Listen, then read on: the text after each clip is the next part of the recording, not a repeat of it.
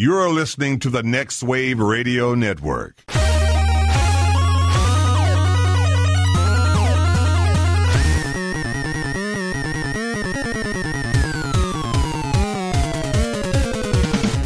Wait, what was the topic again for this week? For this week, this is Not Boy Scouts. No, not Boy Scouts, not Eagle Scouts. Well, it was going to be games of 2020, or our favorite games of 2020. But I'm leaving that kind of open because I don't want to presume that everyone was playing games that actually were released in 2020. So I've got a full list of games that I actually just played, like that were some of my top ones from 2020 that came out, 5-10 years ago. That's what I told Tess today. I was like, maybe we could focus maybe more on just games that we played this year and not just games that came out. Because everybody else is doing that, and nobody cares about that. We don't want to be the podcast that's talking about fucking Last of Us 2. Although I will be talking about Last of Us 2 because that is a game that I played. So horrible example. Forget what I said. But yeah, that works out pretty good then because. Mine technically were released this year, but a lot of them are games that were actually originally released older games, like save it, Halo. Okay, yeah, just save it. Yeah, we haven't gotten there yet. No, I do want to know, but I want my reaction to be pure, like a newborn baby. But we could talk about Christmas games. Anybody get any games for Christmas? Since this is our post-Christmas episode. Sure did. Yep, actually did. Let's hear, Jay. What did Santa leave under your tree? Santa actually forced my hand on getting a PS4. Oh, that's right. I got some PS4 games, and it's like I don't have a PS4 to play them on. How did that happen? Did people just get you the games and not know, or? Well, I do like my Amazon list, so I've had them on there because I've planned on eventually getting a PS4, and these are games that I eventually wanted to get, and so I got some of those games off that list. It's like, whoops, all right. Yeah, that Amazon wish list. I list. guess that means I need a PS4. That Amazon, I'm going to get back to that, but on Amazon wish list, that can be a curse and a blessing because I bought my nephew. He had on his Amazon wish list Super Smash Brothers Brawl for the Wii, the original Wii. I'm so used to just like, okay, it's in the wish list. There's the link. You click it. You click buy. It's taken care of. Boom. It gets shipped to you. You ship it to them. Christmas is done. And it wasn't until it arrived late, by the way. Thank you, USPS, for ruining Christmas this year. No. No, but so I get this copy of Super Smash Brothers Brawl for the Wii, and as I'm wrapping it, I notice in the lower right-hand corner, it has, for the United Arabs. Oh, the UK one. Oh, no, not UK, the UAE and Saudi Arabia and all these. Well, it turns out it's okay, because I think it's going to work in US. I did a little Googling, and it turns out they're compatible. But for a second there, I was like, fuck. That's what you get when you let an 11-year-old add his own Amazon wish list, and then you just willy-nilly click away. But hopefully I didn't ruin Christmas for my nephew. We accidentally got the version of Smash Brothers that has Muhammad in it. my nephew's life is in danger now. Oh, my God. Tell him no, he has to play it from now on. He's got to learn how to put the right game. You've inadvertently put this child on a list now. What would that look like? I imagine it would just be a tiled-out block jumping around the screen since you can't represent them. That would be pretty funny. That would be pretty great. An episode of South Park waiting to happen. All right, Jay. So what are your new PS4 games that Santa delivered? I got the Shadow of the Colossus remake. And so I got the Last Guardian. What's that? I don't know that. It's basically that one is the successor of Shadow of the Colossus. Oh, okay. Yeah, it's the one with the giant cat thing that you lead around. Right. Also got Uncharted 4 and The Lost Legacy. Mm-hmm. The best Uncharted game, Uncharted 4. Wow. And I don't actually know when I got them, but I have the collection, the Drake's Uncharted collection on like PSN. Yeah, those were free download for a while. Okay. So you may have just downloaded it through the app or something, but yeah, those were something like that. Yeah, those were free. There's that and Journey. I got that on there as well. Yep. Yeah, those were free for all players. Believe. Hold on to that feeling. Nice. So you got these PS4 games and then decided, I guess you got to fucking buy the console to play them on, huh? Yep. And I remembered when Joe got his PS5, he was looking at selling his PS4, so hit him up. I was like, "Hey, you still looking to sell that?" Nice. Said, yeah, still in the family. Nice. Joe did it also included the squadrons in there, and it included the Tony Hawks 1 and 2. Squadrons, the Tony Hawk remake, and NBA 2K16. 2K16, yes. Oh man, that's the best one, right?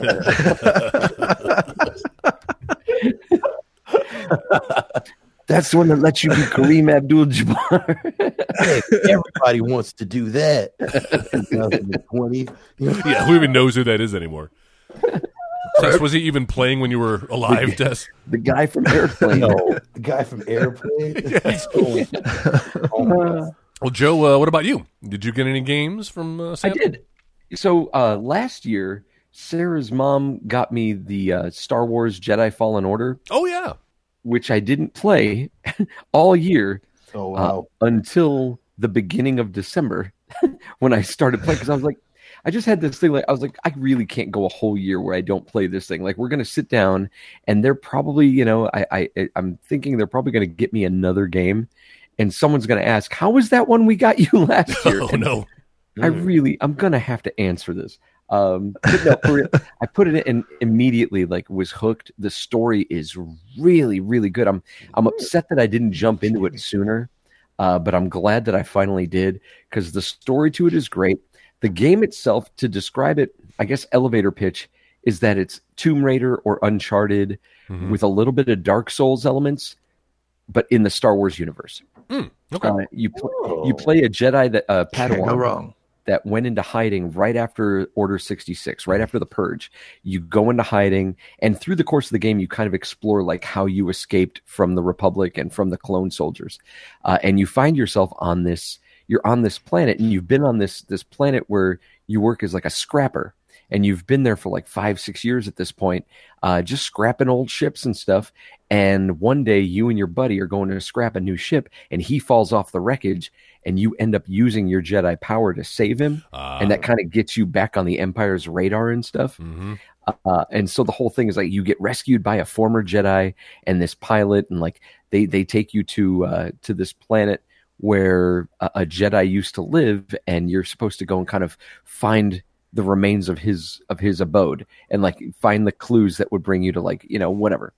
And it's a really cool story that finds you exploring like 3-4 different planets. You interact with some familiar characters from the Star Wars universe, like Saw Gerrera, the Forrest Whitaker character from Rogue One and from Rebels. He's in this game at one point when you go to Kashyyyk, which is so cool. Like, speaking of Shadow of the Colossus, so you land on Kashyyyk like in the middle of this civil war that's going on, and so you have this like low altitude drop into the water where you're near a bunch of like AT-AT walkers, and you have to like climb up on the AT-AT and get yourself like inside, and then make your way to the cockpit.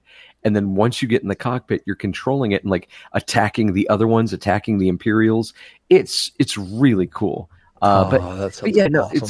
It's great. Like the boss fights, like the lightsaber battles against the bosses, they are so frustrating and difficult. Like, it really requires you to like understand the different fighting styles that you end up learning in the game. It's very complex. So it requires some patience, but if you have the patience, seriously, you need to play this game because the story itself is just, it's really great. And there was talk for a little while that the finale of season 2 of The Mandalorian, that like we might see a Jedi show up to like claim Baby Yoda.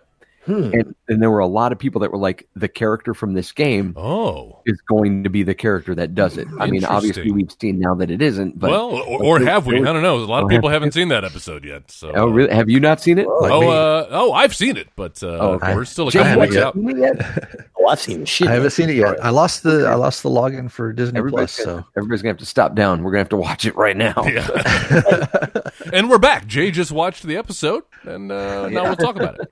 No, it's a banger. When we don't want to spoil it for you, but apparently it's not the guy from Jedi Fallen Order, it's not the guy from the game. But go ahead. But that is, I got that, and just to wrap it up real quick, I got that game, and the Kingdom Hearts rhythm game that came out for the Switch. Oh yeah. Oh, what? How is that? Like, how does it compare? I played the demo. The demo's cool, but I haven't really dove into it yet. It seems a little bit more. I don't know. Like, there's a little bit more depth and meat to it than Theater Rhythm. Yeah. But it's pretty fun. The demo is pretty good. I have to give it a shot. I'm a little jealous. You guys got fun games for Christmas and everything. I was like, my games, I guess, came a little bit before Christmas, so I've still been playing the same old Madden 21. And it's funny though, because I just started my story. So going off of your story about your Star Wars game, Joe, mine starts off with me being, a starting quarterback who's trying to make everybody believe that I'm the guy, that I can lead my high school team to the national championship. After the quarterback before me had, been the guy the last 2 years, he got hurt. My luck. But he comes back, and the whole season he's threatening to try to come and take my job. But then eventually he becomes my star wide receiver, and we go on to go to college and everything. It's a love story. Oh, it's all on the Madden game. It's crazy how they put all this into the game now, because they're trying to compete with 2K now, because 2K for the last like 3 or 4 years has had Spike Lee doing their story. So it's like a Spike Lee joint for it's crazy. Yeah, Jay, I think yours is the first one. That NBA 2K16 is the first one that Spike Lee did. Is it? Okay. Yeah. Well, I might actually have to check that out. You got to try it out, man. It's really crazy, the story. It's funny. I remember like the last sports game that I played was probably like Madden 2002, maybe. Oh wow! Well, you got me back beat when there wasn't like really a story. It was just kind of career mode and just like playing, random pick a team and play type thing. I'm pretty sure mine was NBA Jam from 1998. So you win, or I lose, whichever way you look at it. That's a good. You win. That's a good. That is a fantastic game, though. Yeah. Tessa, anything else besides sports games? Nah. Toy Story 4, perhaps? Oh no. Well. No, nothing like that. No Toy Story 4. Did they come out with a new game? I just assume that they'll be making. I would be shocked if they haven't. Yeah. Oh man, if they do, man, I feel like I may have to get it now. I think you do. Just to see what the hype is nowadays. Well, going off of what Joe said, talking about Star Wars, Jen and I were having a conversation because we had a new Star Wars game this year. We had Squadron. Is that what it's called? Yep. Yeah, Jay has that now. And but I have to imagine with the popularity of The Mandalorian that there's got to be a Mandalorian game in the works right now that's on the horizon, right? Don't you think that all other games got pushed down and they're like, fuck it, we're gonna warp speed a Mandalorian game? No, I don't know. I don't know. I mean, I know that they've added Mandalorian and like Grogu to like the lineup on some of like the Star Wars iPhone games and stuff like that. I don't know, dude, because you want to be. It's 6 and 1/2 dozen in the other, because I feel like, knowing the Star Wars franchise, there is someone who's trying to fast track some kind of game that's going to be, and it would be horrible. How do you, and my thing is like, I'm trying to think of every good TV show that they ended up making a video game about. And one of the first ones that comes to mind is Lost Via Domus, that I had played on the Xbox 360. And it wasn't a bad game. It wasn't a great game either, though. And part of the problem with a game like that is that it came out like after the 3rd season of the show, where like you couldn't really do anything of consequence because they hadn't revealed like where they were going to go with the story. Yes. So you play some anonymous passenger that somehow is like cast away with everybody, but in the course of the game manages to get off the island, but by himself. And it's like, what? But the thing is, like, what was fun about it is being able to go to those different locations and explore those and kind of like live in those locations a little bit. But other than that, like, the game was really hollow because it couldn't be anything more. Because there was such tight control over what was going on. And so when I'm thinking about The Mandalorian, I cannot for the life of me think that they would make a video game of it. Without it, it would have to be a prequel, which means like it wouldn't have Grogu, which is the most marketable thing of the show right now. They would never make a Mandalorian game without Baby Yoda. And the thing is, like, I'm anxious to see what they do moving forward, but like, like I'm just trying to think like what they would do other than what they're doing right now with like adding Mandalorian elements to the Old Republic, their online multiplayer game.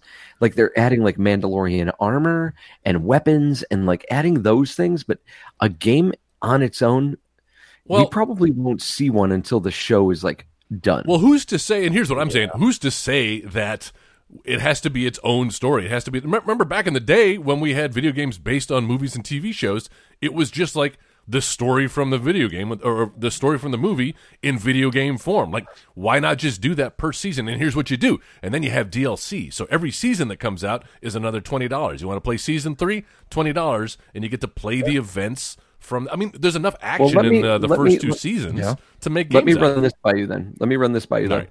Being someone who's watched both seasons of the show, how engaged would you be in playing a game that tells you the exact story that you just watched? Just as engaged as I was playing the Super Nintendo Star Wars games that played the events of the movie. It's one thing to watch the events, but were you really engaged? Because those were not good games. Well, okay, maybe that's a bad example to use, but I like them. I kind of like Wonder Woman 1984. It's not good, but I like it. Like that. Well, I sense you trying to work some movie talk into this video game podcast, and I'm going to cut you off at the pass. This is 16-Bit Gladiators here on the Next Wave Radio Network, where we talk about video games and not movies. You want to hear us talk about movies, you listen to the Editing Bay. That's a whole other podcast. Go to editingbay.com, subscribe there. But for now, this is the 16-Bit Gladiators, our video game podcast that you can subscribe to on 16bitgladiators.com. You can also follow us on Twitter at 16-Bit Gladiators or on our Facebook page. That's right, 16-Bit Gladiators. And this week, as you may have guessed, we're talking about games of the year, video games, games that we got for Christmas, but also just games that we played in the year 2020. And we played a lot of games this year because it was a shit year, and so we were all locked in home.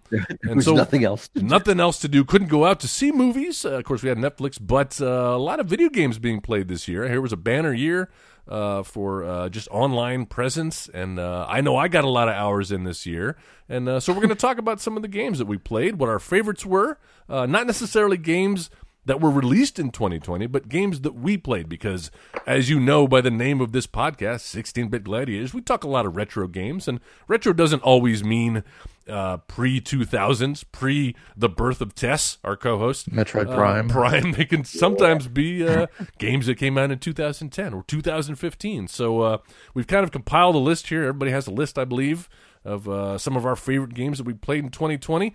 And we're going to do a little round table of some of our games. Who would like to go first? All right, well, that silence means that I get to go first because I've kind of been holding off talking about this one. We've danced around it. If you listen to the Editing Bay, I brought it up a couple of times, and it's made a lot of people's game of the year. I don't necessarily agree with that, although I will say it is a groundbreaking game, but one that I do not want to revisit, and that is The Last of Us Part 2. It came out, in June? It had been delayed a couple of times. And, of course, the sequel to the groundbreaking 2013 Last of Us for PlayStation 3, right? It was a PlayStation exclusive. Yep. Mm-hmm. Yep. Have we all played the original Last of Us? Yes. Yep. No, Tess. Are you aware of what it is? Because we may spoil it a little bit. Go ahead and spoil it. Well, like other Walking Dead type games, it's a game about zombies and the zombie invasion and how they came to be. But took kind of a realistic approach on it, and also added a father-daughter element to it, which was really endearing. Jen and I played that for the first time this year. The first one, the original one. Of course, played the remastered PS4 version. And, man, just it is deserving of all of the praise that's been lauded on it in the last 7 years. Just an emotional roller coaster, but also great gameplay, great ideas, great voice acting. I guess I should say motion capture, because it's not just their voices. The actors were giving performance capture. Yes, if you haven't played it, play it, because it holds up. But I don't think The Last of Us 2 will be talked about in much the same way that the original was, because I found it. Wow. All right, well, let me get it out of the way. It's great. It looks great. It plays great. It is groundbreaking. It's amazing the leaps and bounds that video games have made just graphically and from a storytelling standpoint in the last even just 5-10 years. And so these guys, who is it? Is that Rockstar? Is that Naughty Dog? I always get them confused. Naughty Dog. Yeah. Naughty Dog is at the top of their game. I think they make some of the best games. Of course, I'm sure we'll talk about the Uncharted series here later in this episode, but they're also responsible for that.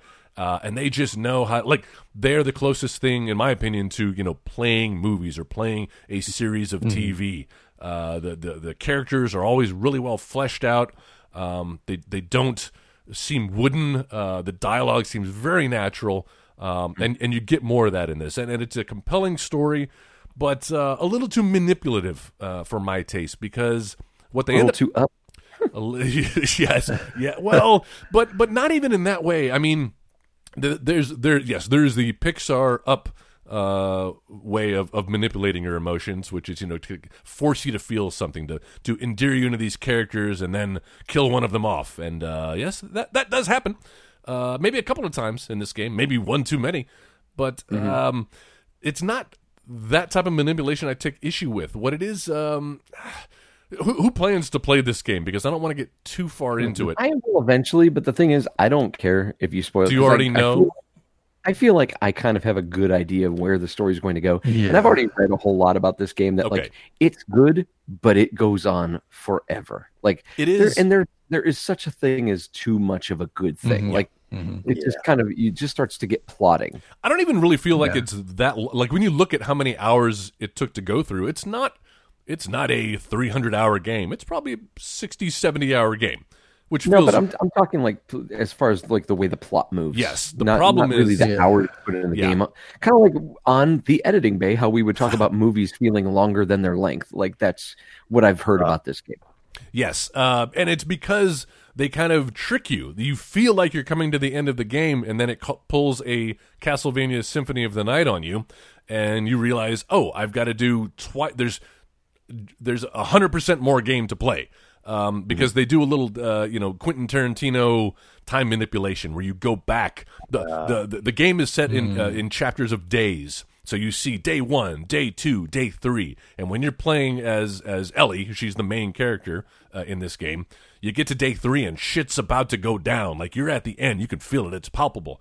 And then you start playing as this completely other character. And it goes back to day 1. And it was about 15 minutes into that, Jen and I were like, oh, shit. We're going to do this in real time all over again from a different perspective of another character who this game has trained you to hate. You hate the character you are forced to play as, and this is where it gets manipulative because they're making you do things you don't want to do.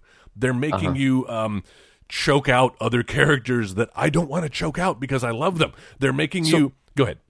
In doing that, no, I'm curious, in doing that, like, are they making you feel like empathetic or sympathetic for this character in the course of it, or are you just being a horrible person? No, and I get what they're trying to do. It is trying. The thesis of this game basically is that violence begets violence. Like when you think you're on the right side, there's somebody else who thinks you're the devil. And when you're on that person's side, everybody sees the other side. So I do appreciate it, and it is groundbreaking in that way. In that there's no good guys or bad guys. There's just people, and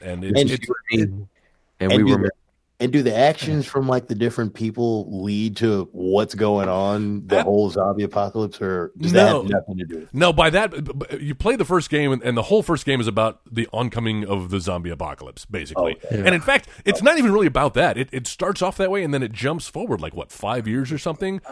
I think it's more like 20 years. Oh, you might be right. Yeah. Was it somewhere in between? I remember it was at least. It was several years because Joel goes from being like just brown haired with his daughter to having gray hairs by the end of it. So, I think it's at least a good 10 years. But yes, society has moved on and learned to live with this zombie apocalypse. It's not even really a thing anymore. Well, it is, but you realize at the end of that game that it's like humans, much in the way most good zombie properties do. The real villains are the humans, right? Yep. So that's how the first one plays out. The second one doubles down on that. But then it introduces way too many characters and way too many other factions. It just felt very unfocused to me. Yeah. And it really beats you over the head with the, oh, look, to this character, Ellie is just as bad as she was to her. You know what I mean? It gets a little tired. And I can't think of another game that made me hate the character that I was playing so much that, like, when you would die as this character, I would be like, oh, good, fine. Like, then the story ends here. Like, you almost want to stop playing and be like, okay, in my mind, this whole game ends a different way, but it doesn't do that. And even at the end, when you think that the characters you love have fallen as far as they can, there's still one more nail into that coffin. And man, it's a depressing game. And I'll tell you what, I bought Cyberpunk 2077.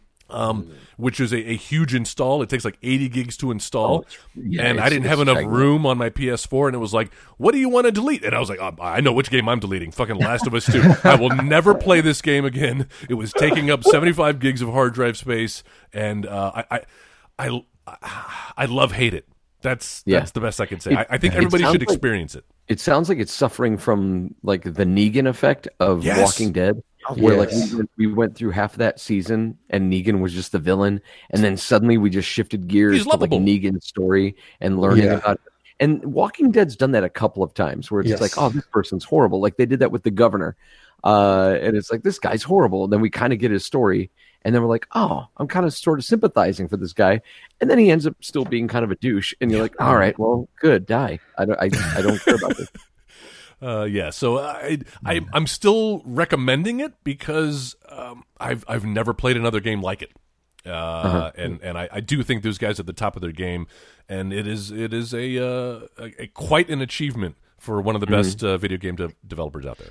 Yeah, Naughty Dog's been in the business for a long time. They also brought us Crash Bandicoot, all the Crash Bandicoot games. Right. They gave us Jak and Daxter, and a cool little Easter egg. If you play through Uncharted 3, there's I think it's near the beginning of the game, you're in a bar, and if you go into like there's like near a restroom, or there's like some kind of a pegboard on the wall near like between the bar and the restroom, and if you read the newspaper that's pegged up to it, it talks about like these mysterious spores and mushrooms that have been discovered. It totally puts Uncharted in the universe of The Last of Us. Interesting. So we just started playing Uncharted 3. We're about halfway through it. That one's my favorite one of the series. Yeah, it's pretty strong so far. Not as good as Uncharted 4, though, Joe. You haven't finished it. You're right. Just graphically, it's not. All right, well, good. I've got that out of the way. We can move on. No more Last of Us talk. Who wants to pick up the baton? What do you think, Ted? Tell us about Madden. No, fuck Madden. That game cheats, man. It beats. The EA effect. Oh, bro, I hate that fucking game. It's been whooping my ass all week. I can't lie. But no, the game that I played this year that I loved, honestly, had to have been Marvel's Spider-Man for the PlayStation 4. Man. Hell yeah. Even though this game did come out 2 years ago in 2018, I didn't play it until 2020. Well, I did play it earlier, but I didn't finish it until 2020 because for some reason I put it down and didn't touch it for like 2 years.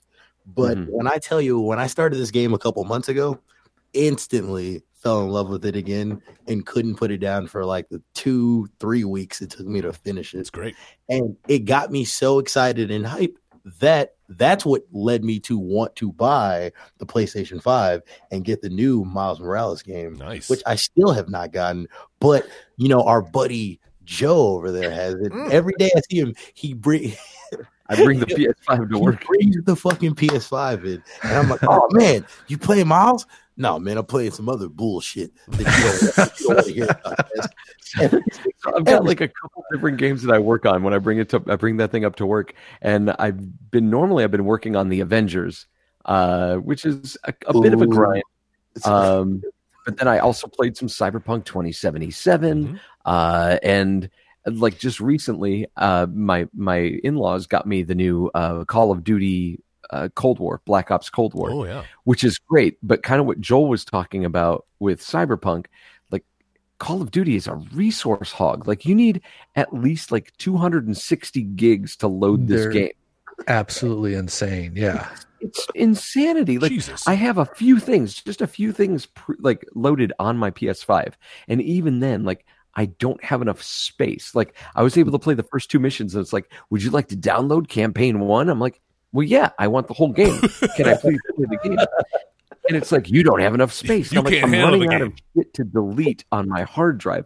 And part of the problem also is that like the PS5 hard drive is like 3 megs. Like it's just it's so small.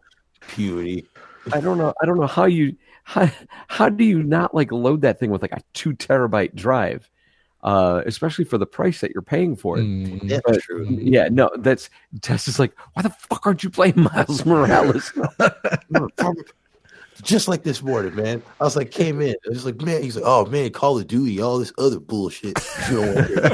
I was like, man, play Miles Morales. That's the game you need to play. That's why you got this pristine system for it, man. That's right. It is true. That is true. That's why I bought it. But for some reason, like, I'm a pleasure delayer, Tess. I know I'm really going to love that game. And so I kind of want to get the games that I know I'm not going to like as much out of the way. I don't know. That's how I'm trying to justify it. Is like, I know I'm going to love Miles Morales, and I'm almost like afraid to start that journey because I know once I start it, I'm going to be obsessed with playing it.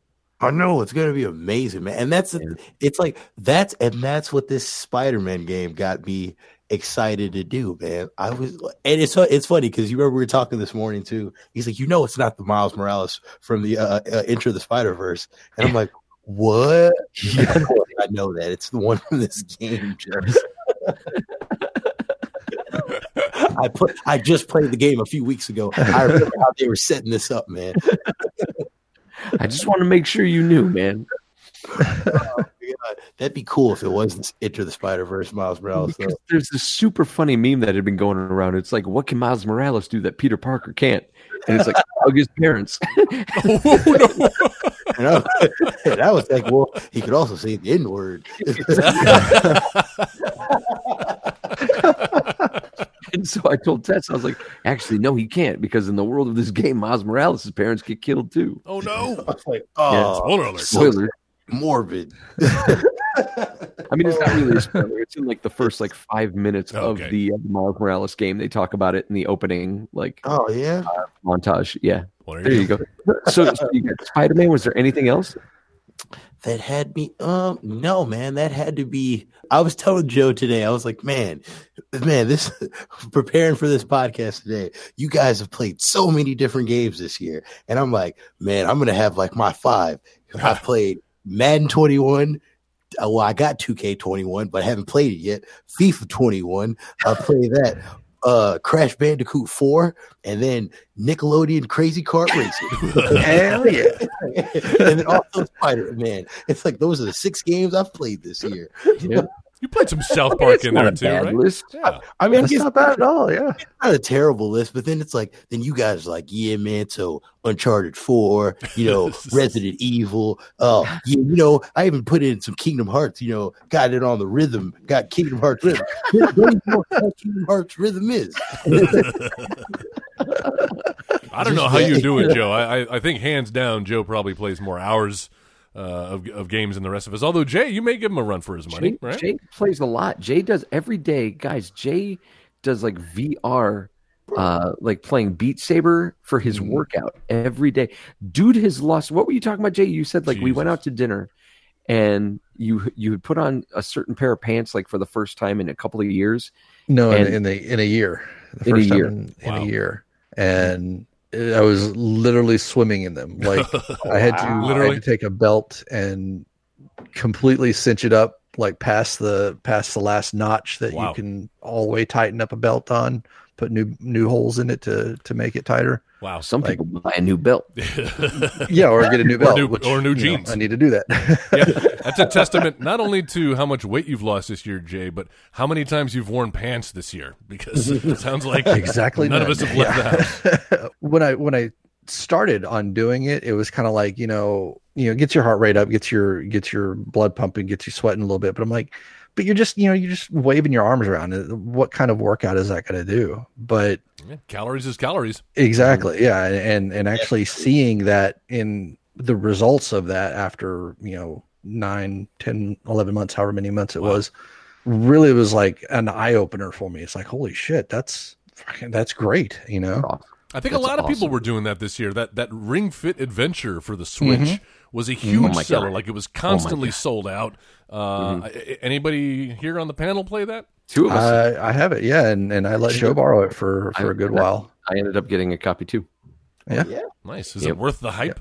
It is. If you have the time and opportunity to play it, it's funny.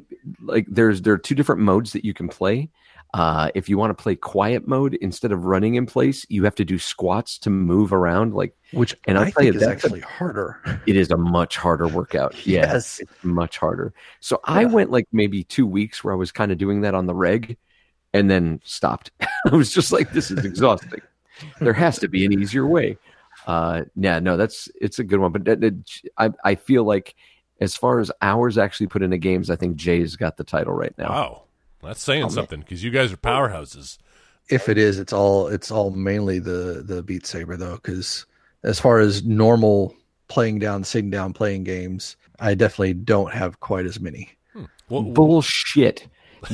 Guys, the time that he's put into just Need for Speed, like, oh yeah, oh my god, like, I go through and I'll play the game a little bit, and he's on my friends list, so I can see what he's done already. He's done like almost every race. I'm trying to beat his time on stuff, and it's like half impossible. I just sit there and go, how did he do this? I have one or two that like I managed to get under like his time and stuff, and I'm like, I feel lucky that I've managed to do that. Like, this dude, when it comes to racing games specifically, this dude has always been Rain Man. Like, he just knows the Da Vinci Code of racing games. But Jay, is it one of your favorite games of 2020? Need for Speed? I would say, yeah, it's up there for sure. All right.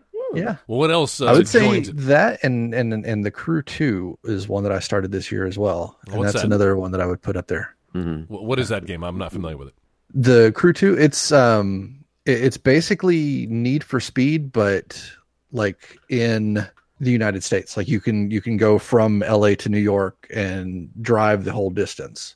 Oh, cool. So it's I mean, it's only like a 20th, like a 1-to-20 ratio size. So it's not like everything in the United States, but still, I mean, getting from one side of the map to the other on one of the races, it actually goes from New York to San Francisco, and it's like a 45-minute long race. Jesus. Wow. Do you have to like gas up? Do you have to stop and gas? No, fortunately you don't. It's traffic. But it's on like the hypercar road, which is like 230 miles an hour, and it's still taking that long to get across. Man. All right, well, Jay, so you've got some racing games, you've got some exercising games. What else is on your top 2020 list? Well, we've talked about it a couple times. We got the Age of Calamity. Oh, wow! You're putting that on the top.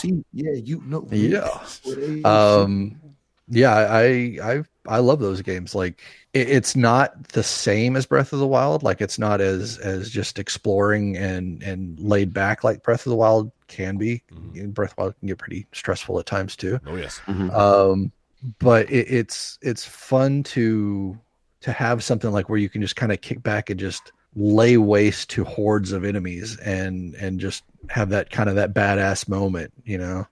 I like the way that it fleshes out this timeline, story. Like this universe of Zelda. Like, I appreciate that about this game a lot. Yeah, there are some people that are complaining about the use of time travel to kind of change things in it, but I mean, Zelda's always had time travel.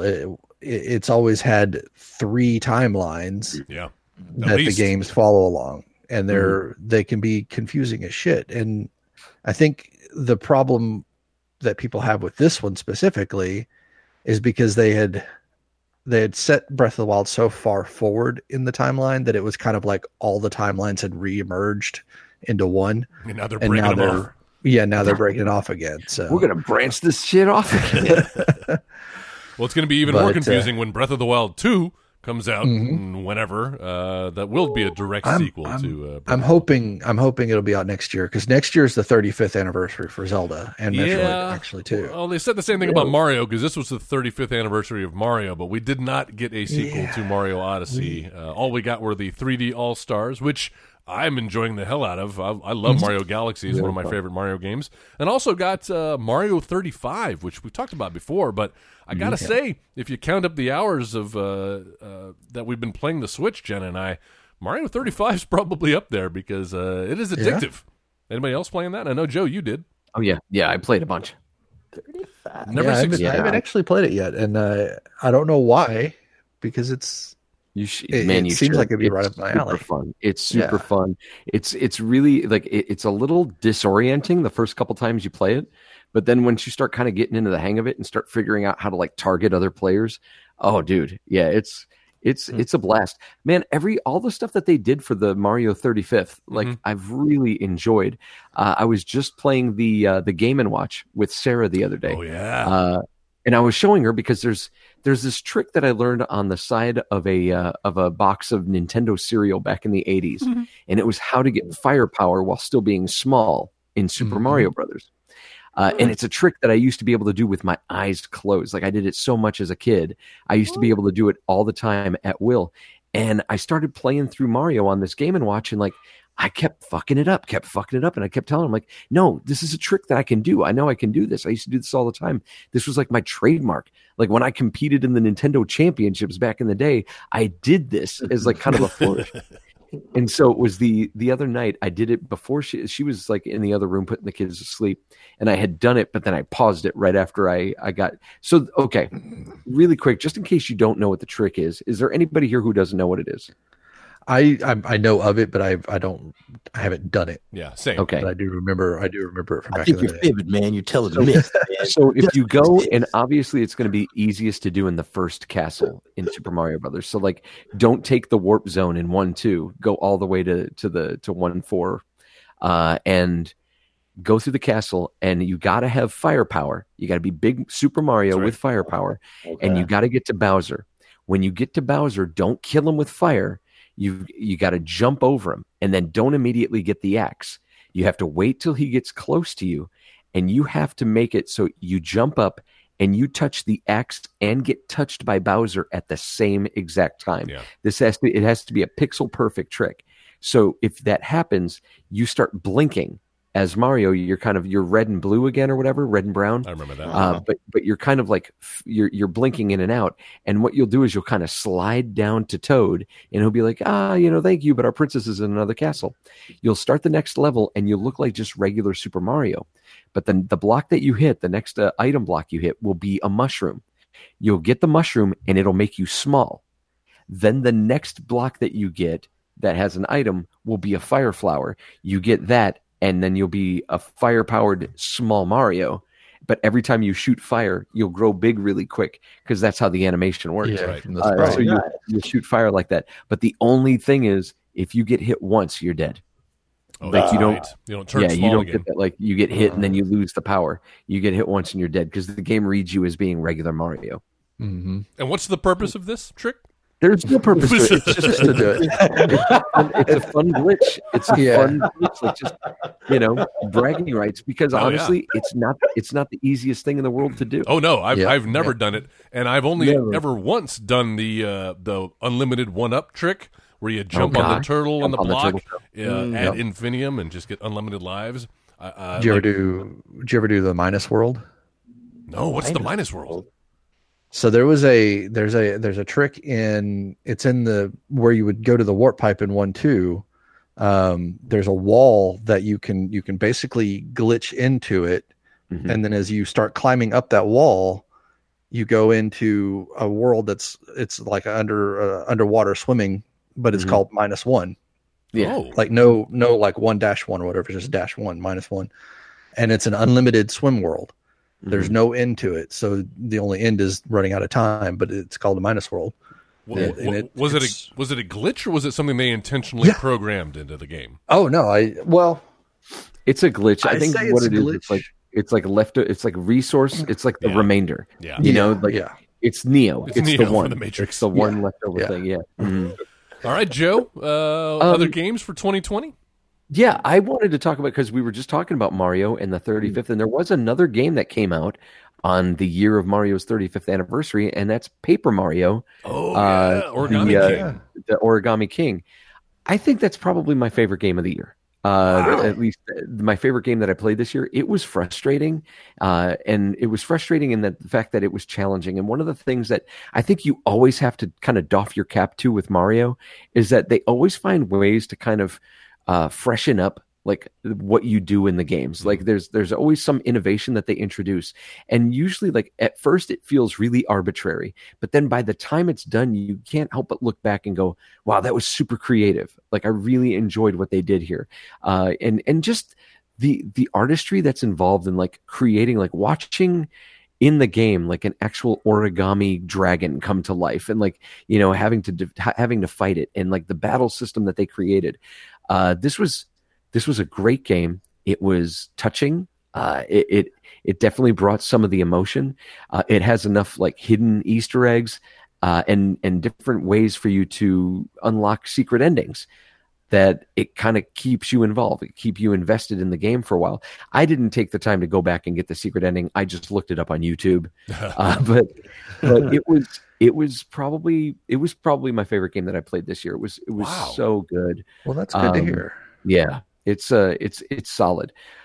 I'm trying to think. I think maybe my second favorite, like the runner up for the year, would probably be Ghost Recon Wildlands, and that's on Sunday mornings. I play. I have kind of a standing gaming session with a couple of people, and you know, lately we've been playing State of Decay, but for the longest time we were playing Ghost Recon Wildlands. Yeah, you do, and it was kind of just an average shooter, and it really didn't do much for me until we ran across this like mission where you have to hunt down the predator. And that I suddenly found myself obsessed with doing this. Like we tried doing it over and over and over again as a team, and we could never get it done. And I think it had something to do with the fact that like just the four of us, the personalities that we are, just could not gel enough or get over ourselves enough, stop alphaing each other to like figure out how to beat this thing. And so finally, like one day, and I know I talked about this already, but like finally one day I went in and just played it on my own with some NPC characters and figured it out. And it was just like that sense of accomplishment. It's not something I feel all the time in games anymore. And so to be able to get in there and like defeat this thing and feel like I really accomplished something, I think gives it this edge that makes it like my second favorite game of the year. Wow. Because other than that, yeah, it's really just kind of an average shooter. The Final Fantasy VII remake is also kind of tied there as my second favorite of the year. And I think the only reason it's not the top is just because I would rather it had been a remake of the game. This game is like they completely retooled the battle system, and it's more of an action RPG than it is a turn-based. And that kind of, I don't want to say it turns me off, but it took away kind of what I enjoyed about Final Fantasy VII, and made it something different. Also, it's not even a complete game. It's part one of like 3 different parts. No, that's so right. There you have it. That's my short list. I don't want to keep going. Well, I've got one more on mine because after the dirge that was Last of Us Part 2, we needed a little palate cleanser. And so Jen and I picked up a game that we had bought the previous year when it was released, I believe in 2019, around Halloween. In fact, I think exactly on October 31st for the Nintendo Switch. And while this was the year of Mario, last year was the year of Luigi. Yeah, Luigi. When Luigi's Mansion 3 came out. And we fooled around with it when we first got it, but didn't really dive into it until, I guess, this summer, or late summer leading up into Halloween. We wanted a good Halloween game. And man, Luigi's Mansion 3. You were talking about this with the Origami King, just the amount of creativity and the animations and the effort that they put into creating these characters and worlds. Luigi's Mansion is like playing a Pixar game. Like the animations are so good. Yes, and so good. At the end, when we finally beat it, made it all the way through, Jen and I went back and we watched on YouTube like a compilation of all of the boss battles. And, it took us like a month or so to go through, so we forgot some of the levels. But when you see them all back to back like that, it is just so vivid and charming. Each boss had its own character, and you remembered them, and we the next one that came up, we're like, oh yeah, we love that one, remember that one, and then it would be followed by another one, like, oh no, that one was even better, and it just and there's like 14 levels in this game. It's pretty expansive, and any other Mario game, like if this game starred Mario and we're given the whole Mario treatment, it would be like one of the best Mario games. But I think because people think Luigi is like, oh yeah, he's got a second tier, they're not as good as the canon Mario games. But man, I'll tell you, like, yeah, Luigi's Mansion is up there. It's way up there, I think, with gamers, with Mario fans. Yeah. Is this the first one that you've played, or have you played the previous games in the series? I had the original on GameCube and played that a little bit. Never beat it. And then we picked up Dark Moon, which is the 3DS sequel. It's basically Luigi's Mansion 2 at Let's Play Gaming Expo a couple of years ago. And Jen and I had kind of been playing that, but didn't really gel. Kind of bounced off it a little bit. The controls are a little iffy, but some of the gaming mechanics they added in Luigi's Mansion 3, the Gooigi option, where you basically kind of create a little clone of yourself, and so now you're one player, but you're kind of solving puzzles as two different characters. And just again the visual overhaul that they gave that world, and the way they built it into a hotel, and how every floor was a different level, I just thought was ingenious. You've got like a mall, you've got like a food court, there's a dance hall on one of them. Just so great. Yeah, no, you're not kidding. Like the level of creativity, it's just so robust of a game. Like it. Good word. Yes. You feel you're getting your money's worth. Absolutely. Before you even get halfway through it. It's so good. And I think that's kind of a hallmark of, for me, a hallmark of like just Mario games in general, is I can't think of many Mario games, even like at least the more recent ones, where I felt like they just kind of phoned it in. Like they really, they put their blood, sweat, and tears into these titles. And then one more game I'll talk about real quick, as long as we're talking Halloween games, because we were still in Halloween mode. We finally went back to a game that I'd picked up a few years ago for the Xbox called Little Nightmares. You guys familiar with that one? Yes. Playing a little character in a yellow coat, kind of has a Stephen King's It feel about it, but it is deserving of its name, Nightmares, because it is very nightmarish, even though it has kind of a cartoony style. But there are some jump scares in this game and some moments that will live with me that are just as creepy as anything in Last of Us. But yeah, I had to stop playing it because of the anxiety that it brought up in me. Like, absolutely. There's one level, I can't remember. Joel, you'll probably be able to correct me on this, but you're like in a pantry or whatever, and like you've snuck into the pantry, you've run into it, and you have to now like get through like the hallways and get to the other side. And meanwhile, there's like a chef or something that's like chasing after you. It's the dude with the really long arms, the freakishly long arms. And, yes. You have to kind of maneuver and climb above and over, and every turn he's kind of like reaching up for you. That, and then this was an actual person that follows you in. Like you go through the ventilation shaft, and you're in like this closet, and then he opens the door, and you have to kind of like stay up on the shelves or whatever. Yeah. Oh, that's the one. There's also that chef that likes to throw you into the oven if you get caught with him.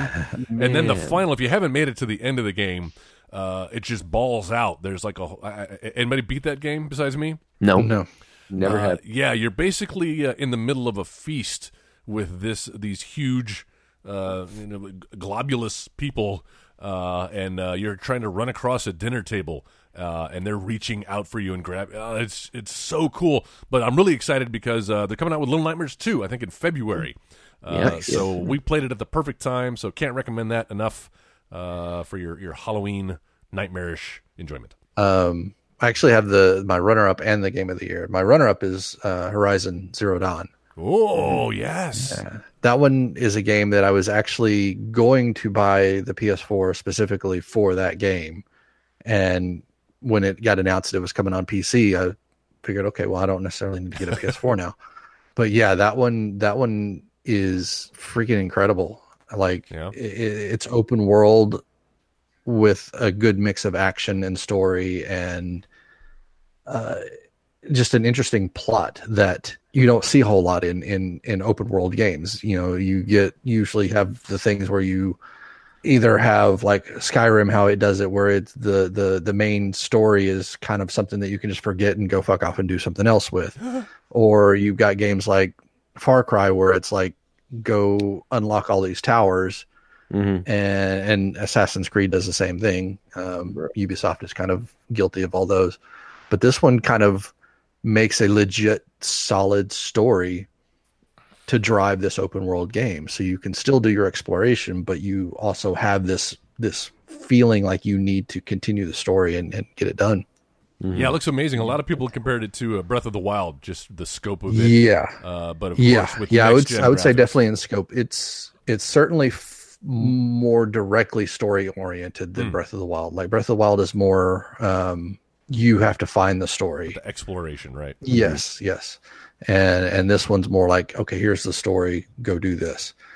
But yeah, otherwise, as far as the two of those games, I would definitely put them up like top tier as far as open world games goes, for sure. Yeah. Absolutely. Yeah, we had loaded that one up and played like the intro, and we haven't gone back to it, but I'm excited, especially after hearing your review of it. Yeah, nice, man. Nice. Yeah, it's fantastic for sure. And I haven't even finished it yet, but I'm a pretty good ways into it and absolutely loving it. But my game of the year, and the only reason that Horizon didn't make my game of the year is because this one came out, was Half-Life Alyx. Oh, yes. I've been a fan of the Half-Life games since the first one. And when this one was announced, and it was VR only, which to me was a bold move to do something that's only on VR and only on PC VR at that too, because the highest selling VR at that time was the PlayStation VR. Of course. And so Valve, of course does Steam. They announced this game and it's only for PC VR. And so of course all the people complaining about it because, well, now you have to have a PC that's not only just the PC, but a PC capable of doing VR. Yeah. And you got to get the VR headset to be able to play this game. So everybody thought this game is going to fail. It's going to go nowhere because it just costs so much to buy into it. This thing set records for sales. Like it not only was high selling for a VR game, it was high selling just for a game in general. Wow. And I think it absolutely lived up to the hype. The step up in immersion that this game brings from any other VR title that I've played is incredible. Like you are in this world more so than any other VR game. Like you can pick up things, you can interact with things, you can pick up a pen and draw on things with it, using your actual fingers to pinch and grab. And on top of that, you've got the actual story that's built into it, which is kind of takes place in between Half-Life 1 and Half-Life 2. And to kind of introduce you to, Half-Life 2 introduce you to Alex Vance. You play as her in this one. That one definitely got my game of the year though. Well, I'd to say cool. I'll check it out, but I don't think I don't have any of the equipment necessary to check that out. So I'm gonna take your word for it. That's definitely a problem because it is PC only, and it is the PC VR it's a cost of entry. They don't even have that for Oculus, right? No. You can use Oculus to play it using like the link, but you still have to have a PC to play the actual game. Yeah. Oh, well. I downloaded this Star Wars Galaxy's Edge game for the Oculus. I haven't even played it yet, but I remember when I was looking through the shop, I was trying to see if they had the new Half-Life on there. Yeah, I would love to see it make it to like the consoles. Like I think the PS5, like if they do PlayStation VR for that as well, I think that would be enough. Like I think it could handle the game, and I would love to see them release it on it. And they have VR support. It's in the options and stuff. So good. It might find its way over. They'd be foolish not to after all the investment they put into it for the PS4. Absolutely. All just right. Need more memory. Yeah. Well, before we move on to worst games of the year, any honorable mentions of top games from 2020? Man, you know what? I'm gonna give honorable mentions to Need for Speed, Hot Pursuit, the remake that Jay and I have been playing back and forth. Yeah. That's really good. I started playing a game on the Switch called Another Sight, which there's a couple games like this. Like there was one called The the Blind Prince and the Liar Princess, and it's like escort kind of games. And in another site, you play this girl who's blinded, but then befriends like a cat, and she can see kind of like through the cat's eyes. And cool. So you kind of, it's like a partnership, like back and forth.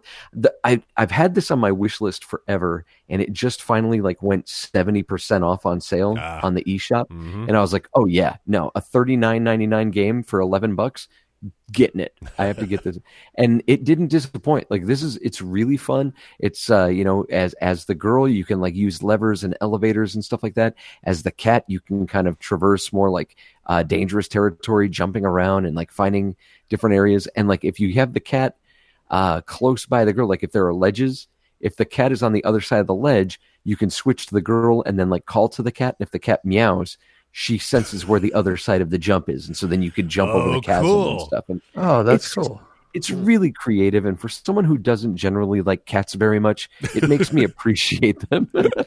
Well, I'm a sucker for a game with a cat in it. Any game that I get to control a cat, I'm there for it, man. There's some announcement. There's a game coming out next year we can control a cat.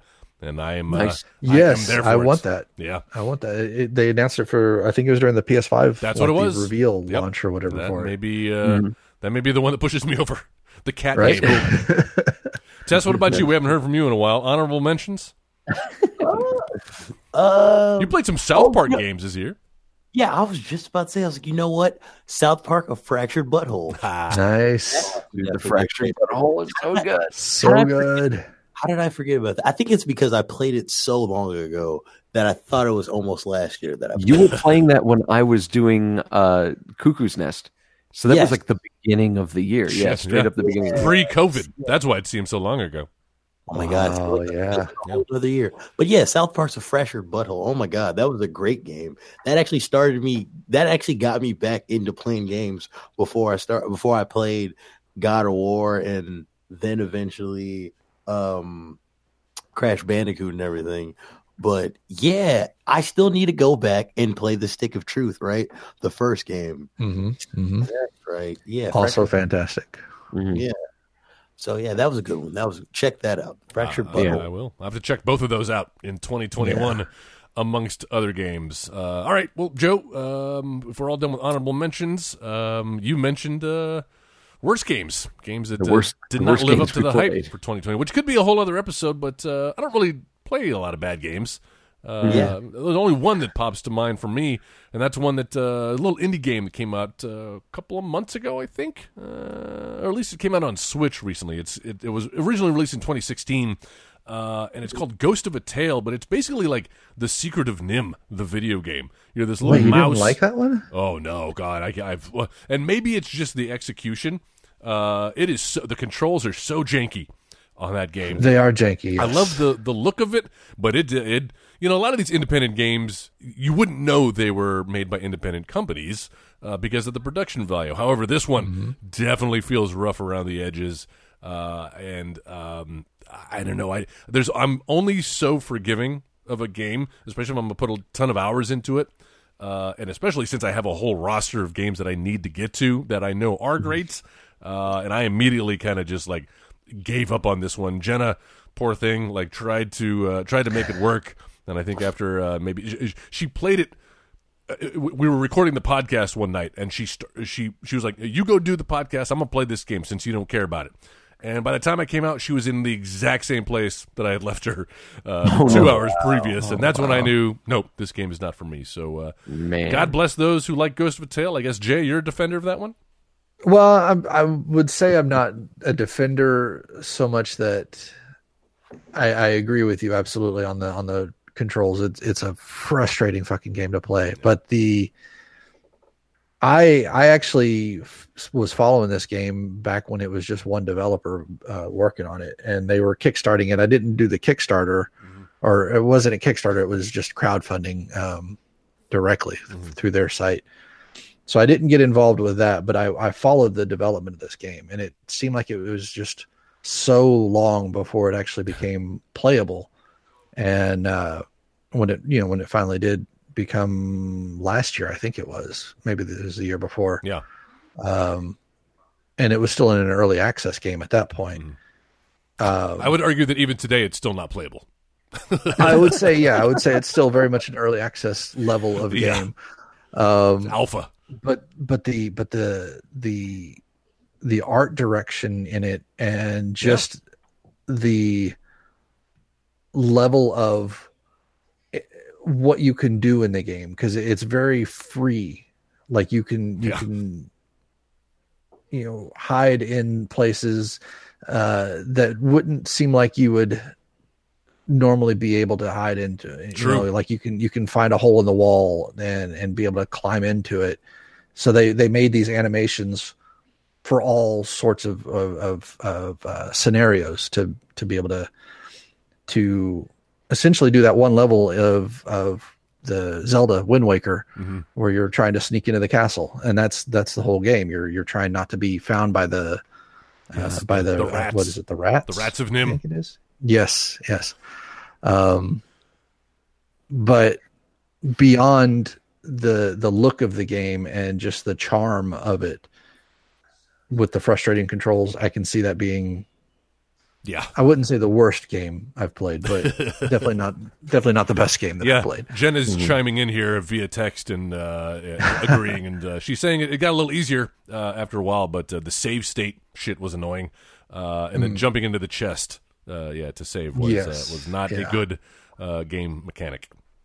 I'll talk about. I know there were a few Switch games that I picked up that I had told you guys about, based on old TV properties. And specifically the G.I. Joe game, the Operation Black Hawk or whatever the hell it would be called. I can't even remember the name of the subtitle of it. That's how memorable that game was. There was that. There was Cobra Kai. Like, there were a couple games like that. The Transformers one wasn't bad. I just didn't have the patience for it. I'm not the biggest XCOM fan. Like, the best game I think that they've ever made that's along those lines is probably Mario Rabbids. And it relies heavily on how good like the characterizations and the story are. But like, if you don't have that, games like that just aren't that fun. At least for me. I think maybe Jay might enjoy something like that more because he's more of a Transformers guy.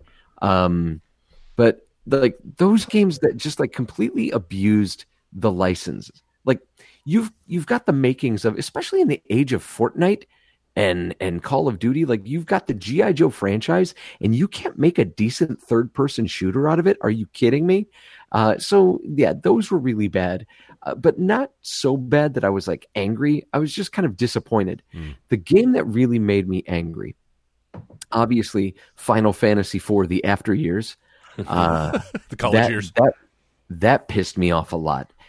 So one's probably the worst game that I played in 2020, tied with a huge Hideo Kojima release on the PlayStation 4. Was that this year? Death Stranding. Yeah. Wow. Death Stranding was I know a lot of people got into the story and they thought the story was like just so good. But there are certain things that I don't want to have to do in a video game because I play these games to try to like relax and get out of where I am right now. And like in Death Stranding, one of the primary things you're doing is having to care for a baby that you're carrying around. And if you're not caring for it enough, it starts crying. You hear it through the controller. Like it starts crying at you through the controller. Oh no. Is it like Mario World 2 with baby Mario? With baby Mario? No, not that bad. But no, in fact, like Super Mario 2 or Super Mario World 2 is fine. It's fine. Like, understanding that as part of the mechanic. Because the thing is, you can not lose baby Mario and not have to worry about hearing him cry. True. But this game is like you're running around on like this horrible terrain, and like it'll be like timed missions where you have to like get over a mountain to a cave while you're carrying this thing. And the thing is like, if it cries, it attracts like bad guys, like the enemies and stuff. And it's like, what? So you have to go slowly to not disrupt it. But if you go slowly, you're not going to finish the mission in time. So it's one of those, like, you have to kind of balance it out. And the game is beautiful. Like, it is beautiful to look at. It's very well, I don't know what you would call it, mocapped, with Norman Reedus as your main character. And as I understand it, like the way this came about was because Hideo Kojima was going to do the next Silent Hill game. And he had tapped, and like Guillermo del Toro and Norman Reedus were going to be a part of it. And then it fell through. And so he ended up keeping Norman Reedus for this Death Stranding game. And like the story in true Hideo Kojima style is like so convoluted. Completely convoluted. Yeah. And so not just that, like having to take care of that, but there's really very little you can do to defend yourself. And I wasn't even interested. Like after that, like the initial like 3 hours of the game, the initial 3 hours, I was like, I'm out. I cannot dedicate any more time. And usually I'm the kind of guy that has the patience to see something through to the end, no matter how long it takes. Mm-hmm. But this game, I couldn't delete it from my hard drive fast enough. It reminded me, having to take care of that baby reminded me of playing that new Animal Crossing. I had gotten it for the Switch, and I was like, I wonder why I haven't played an Animal Crossing game in forever. And then I remembered, because it's like I have more chores, but now it's in a video game. Like the last thing I want is to have like responsibilities like that. I'm already taking care of stuff in the real world. You have like real that. babies to take care of. Yeah, exactly. So, dude, Death Stranding, just because so much money went into that game, it was like it's such a huge AAA title. And for it to be as disappointing as it was, that is my worst of 2020. So, LucasArts, if you're listening, do not hire Hideo Kojima to make the Mandalorian game, because that's what we'll get. Just him running around with a crying Grogu. All right. Tess, any unhonorable mentions of 2020? Like you, I don't play terrible games, but I guess a game that I played this year that I Story. Never gonna live that down. Okay. Not anymore. I learned my lesson. All right. But I guess for the game that I played this year that I didn't really get all that excited about and I didn't finish would have to be Far Cry 4.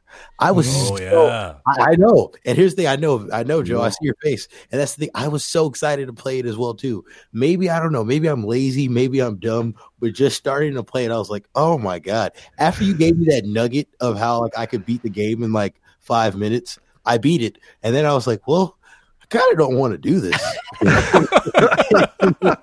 I ruined the game for you. I started it and was like, oh man, wait, I got to do what? I got to build all this shit and like stay away from. Oh man, this is work. It wasn't for me. It wasn't as good as Far Cry 3. I really loved Far Cry 3 is fantastic. Is that the best one? Told me. Okay. And I was like, I guess I don't know if that's what happened. And I was like, man, I was so excited. I was so excited to play 4. And then you told me about the nugget. I did that, and then I tried to play, and I was like, oh man, the game's over. I was like, Crash Bandicoot 4? What's the point? I was like, yeah. I was like, where's Crash Bandicoot 4? And I never looked back. Hey, is Far Cry 5 any good? I got that on like a super sale for like $15. I never played it. I've heard good things about it. Okay. But I've heard good things, but I haven't played. Yeah. All right. I know Ralph played it. Ralph got really into it. He played it for a long time. Yeah, Ralph has a kind of an addictive personality when it comes to video games too. Mm-hmm. If he likes something, he dives into it like completely. Yeah. Yes. Well, hardcore. Then I may or may not play that in 2021, but I already have a long list of games that I need to tackle in the coming years. So we'll see if any of them make the cut next year. All right. Before we wrap up, any other games we didn't talk about? Cyberpunk. We kind of. Well, kind of talked about it. Let's just do a quick little Cyberpunk, because I literally just installed it last night. We started playing it today. We're maybe an hour or so into it. We're still in like the prologue section, basically, because Jen and I like to read all the little details, all the little world building they put in. Yeah. So when we got to that computer monitor and there were like 12 channels, we're like, well, we're going to read every single piece of dialogue and text in here. There's a lot. Yeah. So it's slow going, but man, this is the 1.0.6. The last time we did an episode of this podcast, we were like, oh, Cyberpunk's coming out, who's excited? And here we are a couple of weeks later, and man, the fallout, no pun intended, has been brutal, because it is glitchy AF. People were requesting refunds left and right, and that's you Google Cyberpunk, and that is what comes up. Nothing about the game, all about the controversy. But I'm sure all that not glitchy on my console. Really? Yes. If you're lucky enough. I was going to say, what I've heard, the horror stories have been the PS4 version has just been like littered with bugs. Well, I'm on the Pro. We've got the PS4 Pro. So graphically, so far, it's looking okay. Haven't run into huge bugs. Although there was a dude standing around eating a hamburger, and every time he dropped his arm down, the hamburger would would float off into the distance until he raised his arm again. So it's just little things like that you're not used to seeing in your polished games from like Rockstar or Naughty Dog. So it feels what like I wasn't used to seeing is like a dude with a vagina or a woman with a dick. Like that was that was a little bit of a shock for me when I was creating my character. How long did you stay on that section, Joe, while you were creating your character? I missed that part. I even promised Jenna, I was like, there's genitalia in here. You get to choose your own genitalia, but that option was not offered to us. What did I miss? What? You can like create the genitalia of your character, like in like the size. It's like, crotch size and like how much pubic hair do you want them to have and what color do you want it to be? We missed that. We just saw like eyes and body build and all right, we're gonna have to start over then. Well, you know what? I was creating my character at work and like Tess came walking in. I'm like, Tess, come here, take a look. And I had made this really cool like punk rock looking chick. And I was like, hey Tess, do you see this? Look. And it was like she was naked, and he was like, "Dude, what are you doing?" I'm like, "Wait," and I switched over to penis, and he was like, "Oh, what the?" And you just, yeah. Well, that there is worth the price of admission. That's so funny. Maybe they don't have that in the PS4 version. Yeah, that's crazy. We could have just glossed right over it because I wanted to get into the game, and an hour in, we're still on the outer edges. But glitchy. But I think we're gonna like it. Mm-hmm. I mean, CD Projekt Red is a solid developer. So I think they had a lot of consoles that they had to develop this thing for. Yeah. So I think there's coding. I think there's that, and I think there's also, because of the scope of what they wanted to do with the game, even though we've been waiting on it for 7 or 8 years now, I think it's still too early. And they released it too early. Oh yeah. Trying to make the Christmas deadline, right? Well, I think that's the corporate doing that, not the actual developers. Of course, because when they did announce that it had been delayed, like always with gamers, they're getting death threats for delaying a fucking video game, and it's like, come on, it's not life and death here. It's a game. Mm-hmm. Let them finish it. Let them take whatever time they need and polish it and do it right. Because now they're getting shit on because they released it early and it's buggy as shit.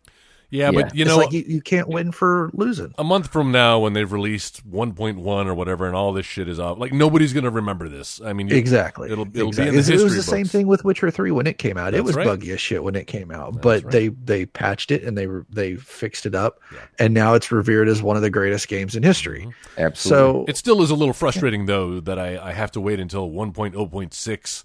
To actually start playing a game, because I heard in the previous release, like some people were losing hours worth of gameplay due to a save corrupted save files. I will never. I that has never happened to me, and I hope it never happens to me. But I would be pissed if that did happen to me. That'll be a future episode.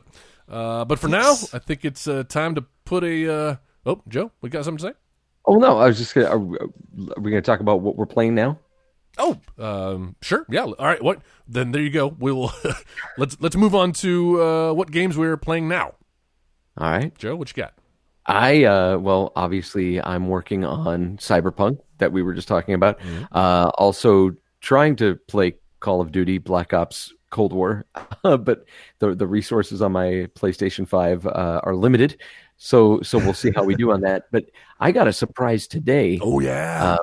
Well, because yes, my wife has been telling me about like, well, I got, your Christmas presents are on the way. Your Christmas presents are coming, and it's cool. Like she bought me a razor for my face, which I need to use. I'm overdue on using it, but my old razor died, and I have this other one that's like a Norelco with like the 3 little circles. Those always scare me.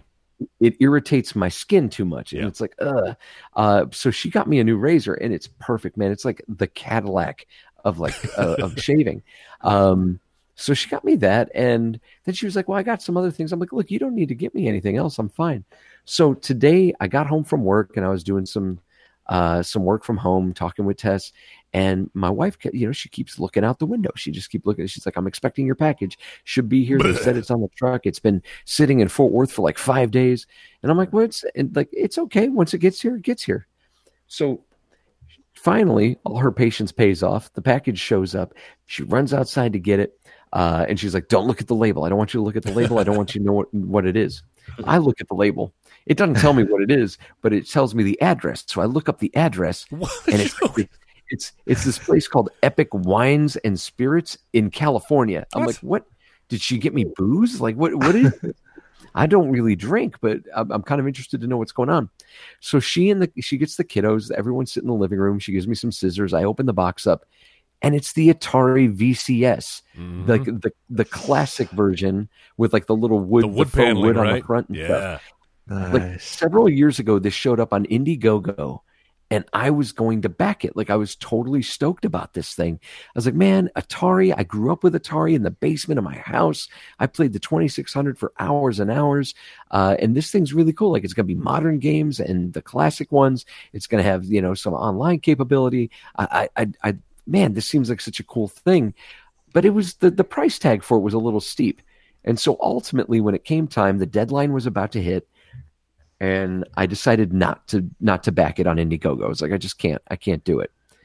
Well, unbeknownst to me, my wife had, and has been like waiting for 2.5 years for this thing to finally come out. So playing she a long could give game it to me. And I guess it's been like the planned gift for like birthdays and Father's Day and Christmases, like for the past like 1.5, 2 years, until finally today it showed up. And like I was floored. I was floored because I still get like the tech updates and the backer updates because I had subscribed to like, hey, keep me updated on this thing. And just seeing the things that they're doing with it, I was like, oh, this looks so cool. The LED lit joysticks and stuff. Like this is sweet. I really wish I could play this thing. So to open the box and see this thing, is the last thing in the world I would have expected. Yeah. Like it was just the greatest surprise. And I'm looking forward to hooking it up and playing it. Maybe tomorrow night as we ring in the new year. There you go. But yeah, this Atari VCS thing it's pretty. Yeah. It's slick. I'm on the website right now looking it up. It is sleek. I've always loved the look of that old Atari 2600. Mm-hmm. That was my very first video game console. And even the joystick. And it looks like it's so what? It plays old original arcade or Atari games, but also it looks like it's a PC hybrid. Yeah. It looks like it's what's funny is like every time I get some new piece of tech, immediately Jay's writing me about how like we could crack it open and we can hack it and do this and this. I'm like, or I could just play it how it was intended to be played. Well, that's the thing with this though. It was actually built to be able to do that because you don't have to hack it. Like like the Super Nintendo and the Nintendo Minis. You actually had to crack those to be able to add stuff to them. And I did. This one, it's a PC. It's just a miniature PC, and it has Linux as its operating system. They just put the skin on it to make it the Atari look to it. So it's ready to go. Like you can just install stuff to it with no problem. Cool. And it's 4K, 60 frames per second. It looks like a pretty good gaming machine. Yeah, I was looking up because I think Jay's going to be coming by tomorrow for New Year's, and I was like, well, I should probably get another controller for this thing. Oh, I can't because it doesn't actually come out until March. No. So you can't. This is everybody. I got it now because Sarah backed the project, but like. Yeah, I'm sorry, Jay. We're going to take turns. It does say shipping 2020 on the website. I think you can use an Xbox controller with it. Yeah. I think that you would can. be smart. I think you can hook up pretty much any controller that's any Bluetooth to it. Yeah. Jay will find a way if it's possible. He will figure out how to do it. We will find a way to make this work. Well, not to one up you, Joe. Your wife may be getting a award for Wife of the Year, but mine's a contender as well because one of my Christmas presents, while not video game related per se, really enhances the video game playing experience. She got us. So I have a bunch of those Hue light bulbs scattered around my house from Philips. They make them, and they're like Wi-Fi enabled light bulbs. And there's a little app on your phone you can control. You can change them to different colors. So I think I've got 4 or 5 of them. There's 4 in our bedroom alone, so you can turn the lights to red for sexy time. So she got this thing made by Philips. That it's basically a little. For those of you listening, Joe is making crude hand gestures. You can guess what he's insinuating with that, but. this thing, it's like a little HDMI switcher. And so whatever input you put in, it'll hook up to, any of your game consoles or just, your Blu-ray player, your Apple TV. Oh, that's cool. And it will wirelessly change the color of the lights in your room to what is going. It's one of those ambient, light. It reads the color, cool. Exactly. So what's on the TV, and it creates the ambient light. That is so awesome. So we hooked that thing up today, and we were playing Cyberpunk on it, and that is the perfect game because all the neon colors are fun.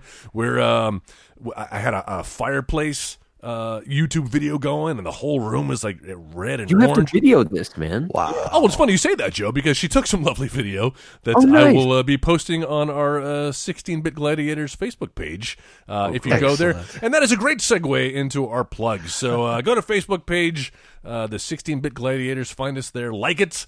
And if you're not already subscribed to this podcast, which I don't know how you would be hearing it if you weren't, but maybe tell your friends about it. We accept reviews. That's right. Go to Apple Podcasts. You can review us. Give us a 5-star review. We're also on Spotify.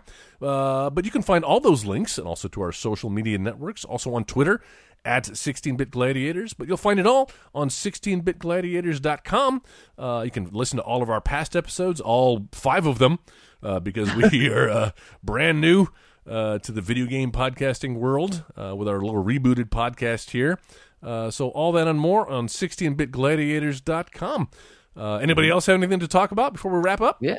Check out our episodes of the Editing Bay where we talk about movies. Yeah. As I've been saying on social media lately, same crew, different theme song. Just going basically. The Editing Bay, we got our Eddies coming up, so Yes. I don't know when this is coming out, if this is going to come out before that.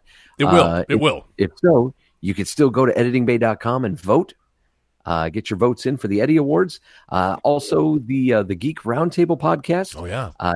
The last 2 episodes have been talking about Stranger Things. But coming up this month in January 10th, should be the MCU episode that we talk about, like our favorite MCU moments and our favorite MCU hero. I got to join them. It's very lucky, very, very fortunate to be able to join these guys. It was so fun to talk about this stuff. But yeah, the Geek Roundtable podcast, where they made the mistake of inviting me on multiple times. Well, Joe, you were always welcome on this podcast. Always a pleasure having all of you on. Thank you, Jay. Thank you, Tess, for sharing your Christmas video games and also your top games of 2020. And looking forward to another year of video game podcast in 2021 with the 16-Bit Gladiators. So join us next time where the topic will be video games that made you feel emotions, made you cry maybe, made you feel some attachment, maybe some characters that did not survive, brought on some tears or some lumped throats. There's already a few that popped into my mind. I'm sure you guys have some as well. So that will be our topic next time, video games that made you emotional. On the 16-bit It's basically going to be us listing Telltale games. Right. Yes. There may be 1 or 2 involved as well. So, again, thanks for listening. Happy New Year, and we will see you all in 2021. You've been listening to the Next Wave Radio Network. That's fucking gold.